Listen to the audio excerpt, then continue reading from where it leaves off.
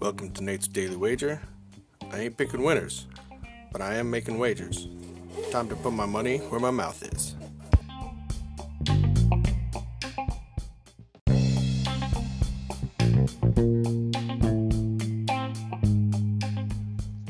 This is Nate's Daily Wager for November 15th, 2020. And, good Lord. Thank goodness we're back to Sunday NFL action, because this week has been terrible. I can't remember the last time I had I offered. Lost Monday, lost Tuesday, lost Wednesday, lost Thursday, lost Friday, lost Saturday. Back to Sunday. Hopefully we can pull it together. So, I'm looking at Seahawks taking on the Rams.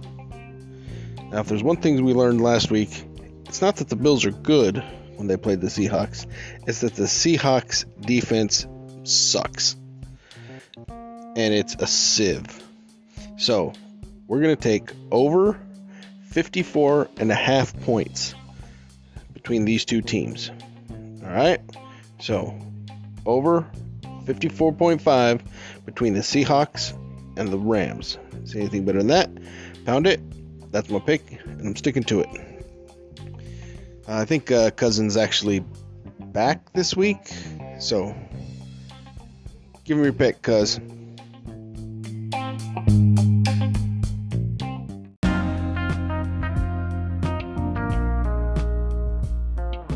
Hey, it's Cousin Vinny here with your Week 10 lock of the week. First and foremost, apology to all our listeners out there for not providing a lock last week.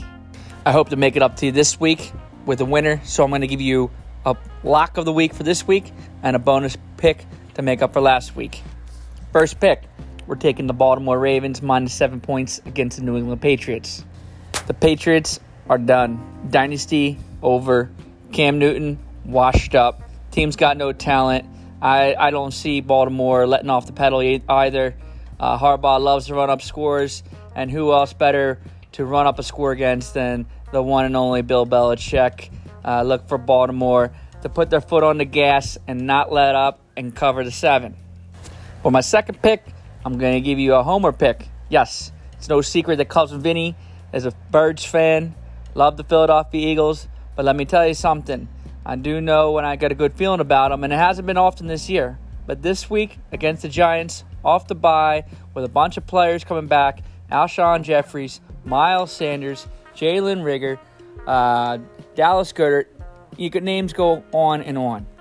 I think Wentz really got a lot to prove, and I really, really see this offense running up the score and covering the 3.5 and beating the Giants handily to sit atop of the NFC East alone.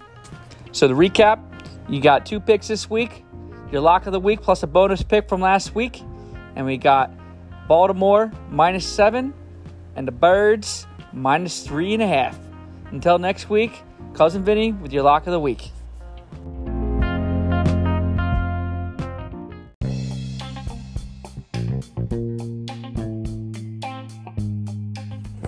Please remember to rate, review, subscribe in your favorite podcast application. Tell me how much I suck or how much money I'm making you.